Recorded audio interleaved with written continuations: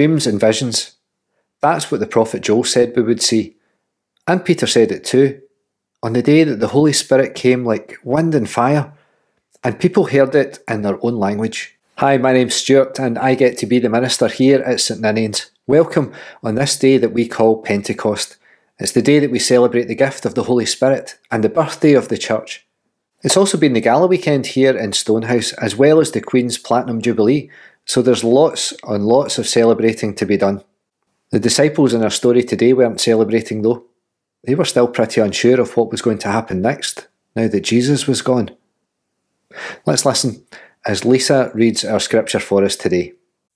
A reading from the book of Acts, chapter 2, verses 1 to 21. The Holy Spirit comes at Pentecost. When the day of Pentecost came, they were all together in one place. Suddenly, a sound like the blowing of a violent wind came from heaven and filled the whole house where they were sitting. They saw what seemed to be tongues of fire that separated and came to rest on each of them. All of them were filled with the Holy Spirit and began to speak in other tongues as the Spirit enabled them. Now there were staying in Jerusalem God-fearing Jews from every nation under heaven. When they heard the sound, a crowd came together in bewilderment, because each one heard their own language being spoken. Utterly amazed, they asked, "Aren't all these who are speaking Galileans? Then how is it that each of us hears them in our native language?" Parthians, Medes and Elamites, residents of Mesopotamia, Judea and Cappadocia, Pontus and Asia, Phrygia and Pamphylia, Egypt and the parts of Libya near Cyrene, visitors from Rome, both Jews and converts to Judaism, Cretans and Arabs, we hear them declaring the wonders of God in our own tongues. Amazed and perplexed, they asked one another, "What does this mean?" Some, however, made fun of them and said they had had too much wine. Then Peter stood up with the 11, raised his voice and addressed the crowd. "Fellow Jews, and all of you who live in Jerusalem, let me explain this to you. Listen carefully to what I say. These people are not drunk as you suppose. It's only 9 in the morning. No, this is what was spoken by the prophet Joel. In the last days, God says, I will pour out my Spirit on all people. Your sons and daughters will prophesy. Your young men will see visions. Your old men will dream dreams. Even on my servants, both men and women, I will pour out my Spirit in those days, and they will prophesy. I will show wonders in the heavens above, and signs on the earth below, blood and fire and billows of smoke. The sun will be turned to darkness and the moon to blood, before the coming of the great and glorious day of the Lord. And everyone who calls on the name of the Lord will be saved." Desmond Tutu wrote, "Goodness is stronger than evil. Love is stronger than hate. Light is stronger than darkness. Life is stronger than death." This Pentecost Day, we celebrate the pouring of the Holy Spirit onto those disciples, gathered together scared and alone and wondering what next. Jesus has gone, but he promised them help to go out into the world and continue his mission. Suddenly a sound like a blowing of a violent wind came from heaven and filled the whole house where they were sitting. They saw what seemed to be tongues of fire that separated and came to rest in each of them. All of them were filled with the Holy Spirit and began to speak in other tongues as the Spirit enabled them. Can you just imagine? There's nothing terrifying about any of that, is there? Nothing that would be out of place in any church. Nothing that would leave us feeling uneasy or just downright terrified. The disciples went outside, and when they spoke, the people gathered from all over the known world could understand them. They heard a message of love, the same message that Archbishop Tutu reminds us of. Goodness is stronger than evil. Love is stronger than hate. Light is stronger than darkness. Life is stronger than death. And people made fun of them because this was unusual and uncontrolled and random and unnerving. God wasn't supposed to be like this. Their religion told them that God is all about the rules and practices in the right words in the right order. Those voices still win out sometimes. The ones who call for order, discipline and rules, as though the mission of God is some kind of formula that only works when we say the right thing at the right time. Or that there's some way that we can work hard enough or long enough to earn God's grace. That must have been how the disciples felt. Conflicted, unsure, scared. They'd watched Jesus be nailed to a cross, but they'd also seen him resurrected and standing among them. They had seen with their own eyes that goodness is stronger than evil. Love is stronger than hate. Light is stronger than darkness. Life is stronger than death. At the moment, the church is in the middle of what is called mission planning. Mission is telling the story of God to other people. Missions isn't a programme, an event, a committee or a task. Mission isn't a debate, an argument or even a test. Mission is a story. We can just hear voices then and now. A story? No, there's much more to it than that. It's much more complicated than a story. You have to do a course before you can do mission. We need a plan, objectives, target groups, even some of those fancy leaflets that you stick through people's doors.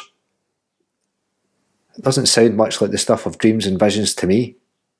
Does it sound like it to you? I wonder, what do your dreams and visions of the kingdom of God here in this place look like? I wonder how we would make those dreams and visions real. Will a plan do it? A course, a leaflet? With closing churches? Stretching things just a bit further? How about we just tell the story of God and Jesus and let the Holy Spirit do the rest? How about we tell people how Jesus lived and died and lived again? How about we tell those stories of outrageous grace and undeserved forgiveness? And how about we tell those parables that are at once simple and complex, obvious and mysterious? How about we tell those stories and let people decide? How about we engage in the glorious chaos of being God's people in God's world? And how about we engage with each other? I mean, really engage. How about we move beyond, how are you? I'm fine, how are you? When we know that we're not fine at all, at least not all the time. When the thing we really need is to talk to someone who'll listen and care. How about we eat with each other? Let's invite people into our homes now we're allowed. And sit around tables and eat and drink and talk about the deep stuff that comes when food is around. Let's ask people how they are and how we can help. And how about we get serious about learning about God? Let's get together and talk about the story of God and what God is saying to us and what God is doing and what God is challenging us on and what God is leading us towards. Let's acknowledge that God is in everything we see and touch and smell and taste and hear. Be mindful, purposeful, intentional people. But can you hear the voices? You can. Is there one in your head? No. What we need here is order. We're big in order. Everything carefully arranged. Each word skillfully chosen for maximum impact. No margin for error in mission. This may be the only chance we get. The only encounter possible. So let's make it count. You can hear the voices saying, there's that old urgency about the gospel, of which we need to get hold. It's now or never. We don't want to be responsible for those people who are left behind. Those who didn't hear that challenge to choose from us. And if they don't hear from us, then who else? What arrogance. What self-importance. If it was really down to us, heaven would be a pretty empty place. Thankfully, the Spirit doesn't rely upon us. The Spirit doesn't leave things to that slim chance, but rather the Spirit eddies and swirls, even upsets our carefully planned liturgies and skillfully crafted sermons.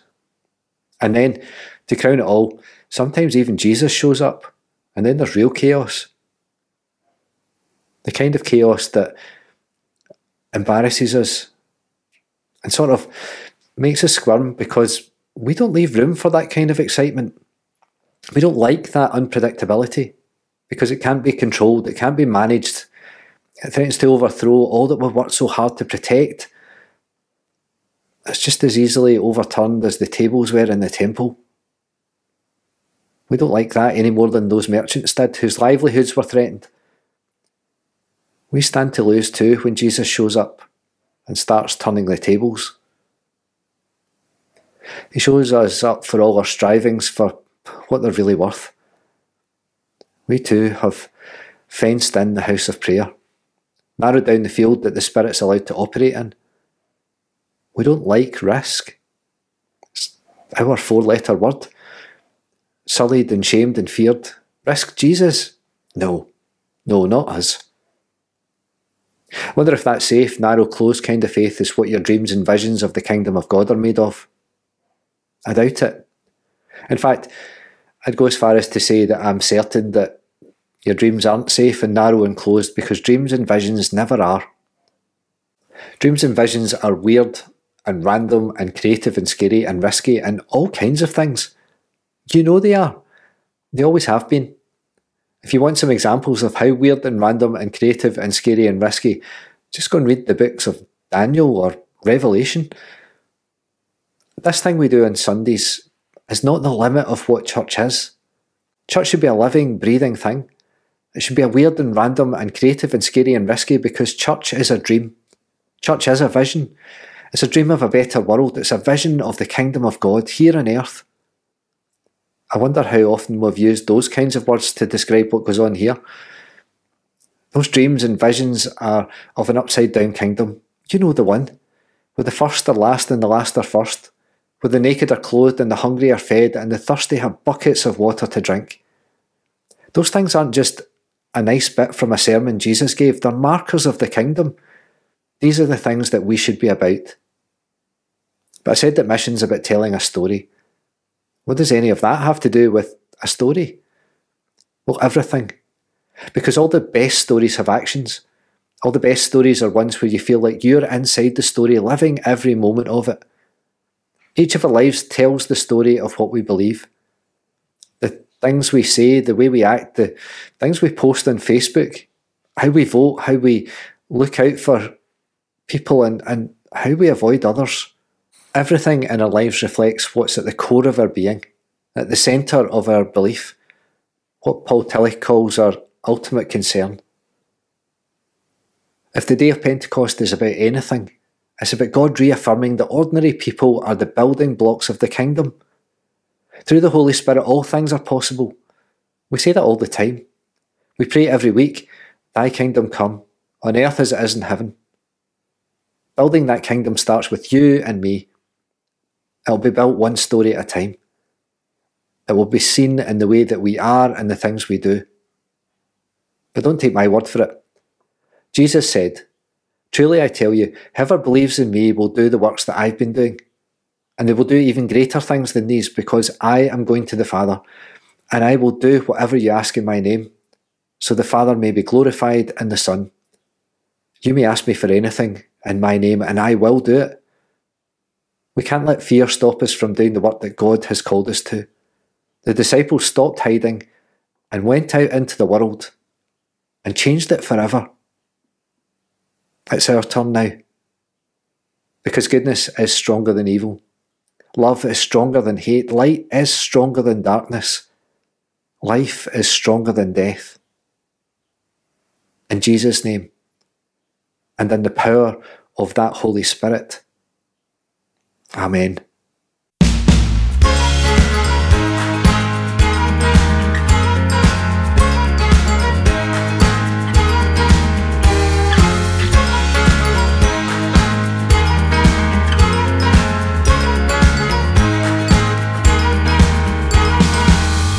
Send us out in the power of your Spirit to shine your light in the way we live.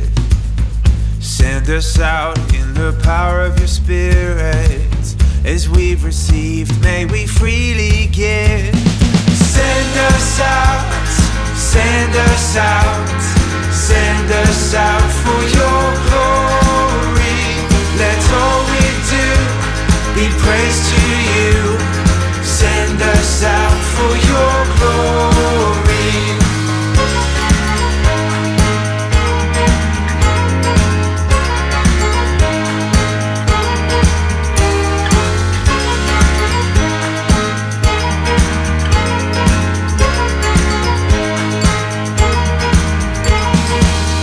Send us out in the power of your Spirit to show your love everywhere we go.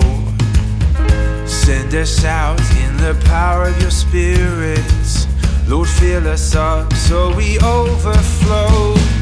Send us out, send us out, send us out for your glory. Let all we do be praise to you. Send us out for your glory. We're laying down our lives and living sacrifice. We're living for your glory and your praise. We're taking up our cross. We've counted up the cost. We're living for your glory and your praise.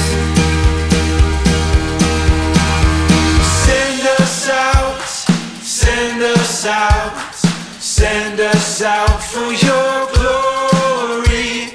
Let all we do be praise to you. Send us out for your glory.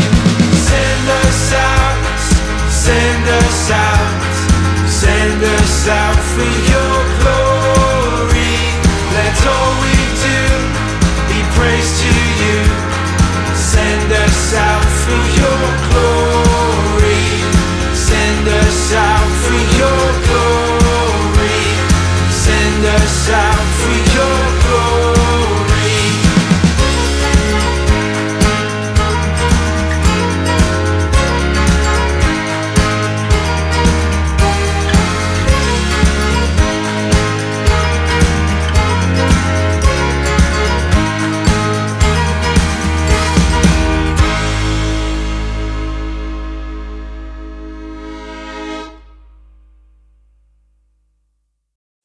Lord God, we call upon your name as we bring to you our prayer for people and situations close to home or far away, seeking to share with you our thankfulness for so much good that we see and our anxiousness for so much that troubles us and the peace of this world.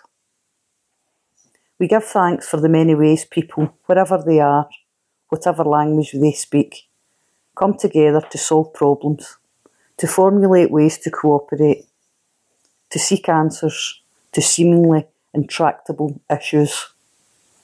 May they and we work together as we face the challenges of global inequity, of climate change, of trade imbalance, of food and water insecurity, and of energy reliance. We give thanks for the people, now exhausted, who are still working on the front line of pandemic and who have long been forgotten by policymakers, for medics and hospital staff, for carers and the families of those in care homes, for teachers and educators, for police and emergency services, and all those who keep society ticking over, safely, compassionately, that they persevere and are shown the respect they deserve. We give thanks for those who offer themselves for public service and commit their lives to that purpose.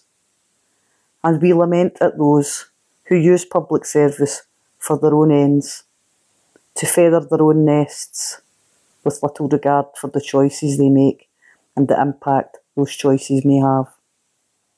Pentecost God, enliven us, your church, to serve you in all we do and say, in the words you taught us. Our Father, who art in heaven, hallowed be thy name. Thy kingdom come, thy will be done on earth as it is in heaven. Give us this day our daily bread, and forgive us our debts, as we forgive our debtors. And lead us not into temptation, but deliver us from evil. For thine is the kingdom, the power and the glory forever. Amen.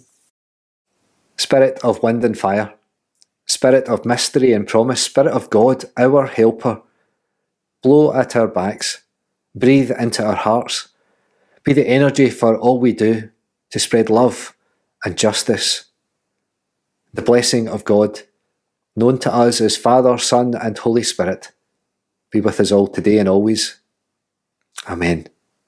May the Lord bless you. May the Lord keep you.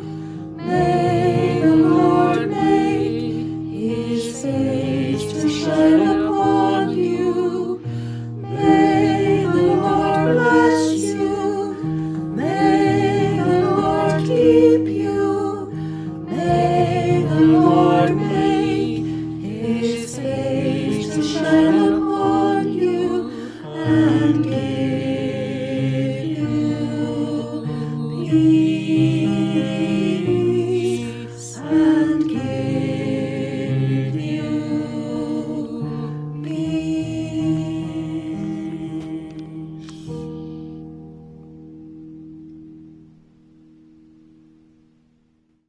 A food bank collection is open every Sunday from 1 p.m. till 2:30 p.m. at St Ninian's Church. Your donations are very much appreciated, and if you need food, then please do come down between 1 and 2:30 p.m. every Sunday and collect what you need.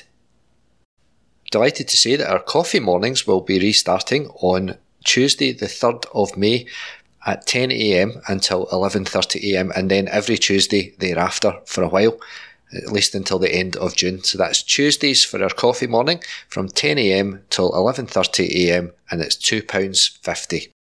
Our plan is to collect recipes to make a book to raise some funds. So recipes can be given to Agnes Barr or myself as soon as possible. You can email them to info@st-ninians-stonehouse.org.uk. Anyone who can help with the summer club, please again speak to me or speak to May. We're planning a family fun day, and as part of that we're going to have a lucky bag fundraiser. So please, please, please, could you donate some toys, gifts for adults and gift bags of all sizes. If you could drop them off at the church by next Sunday, that would be amazing.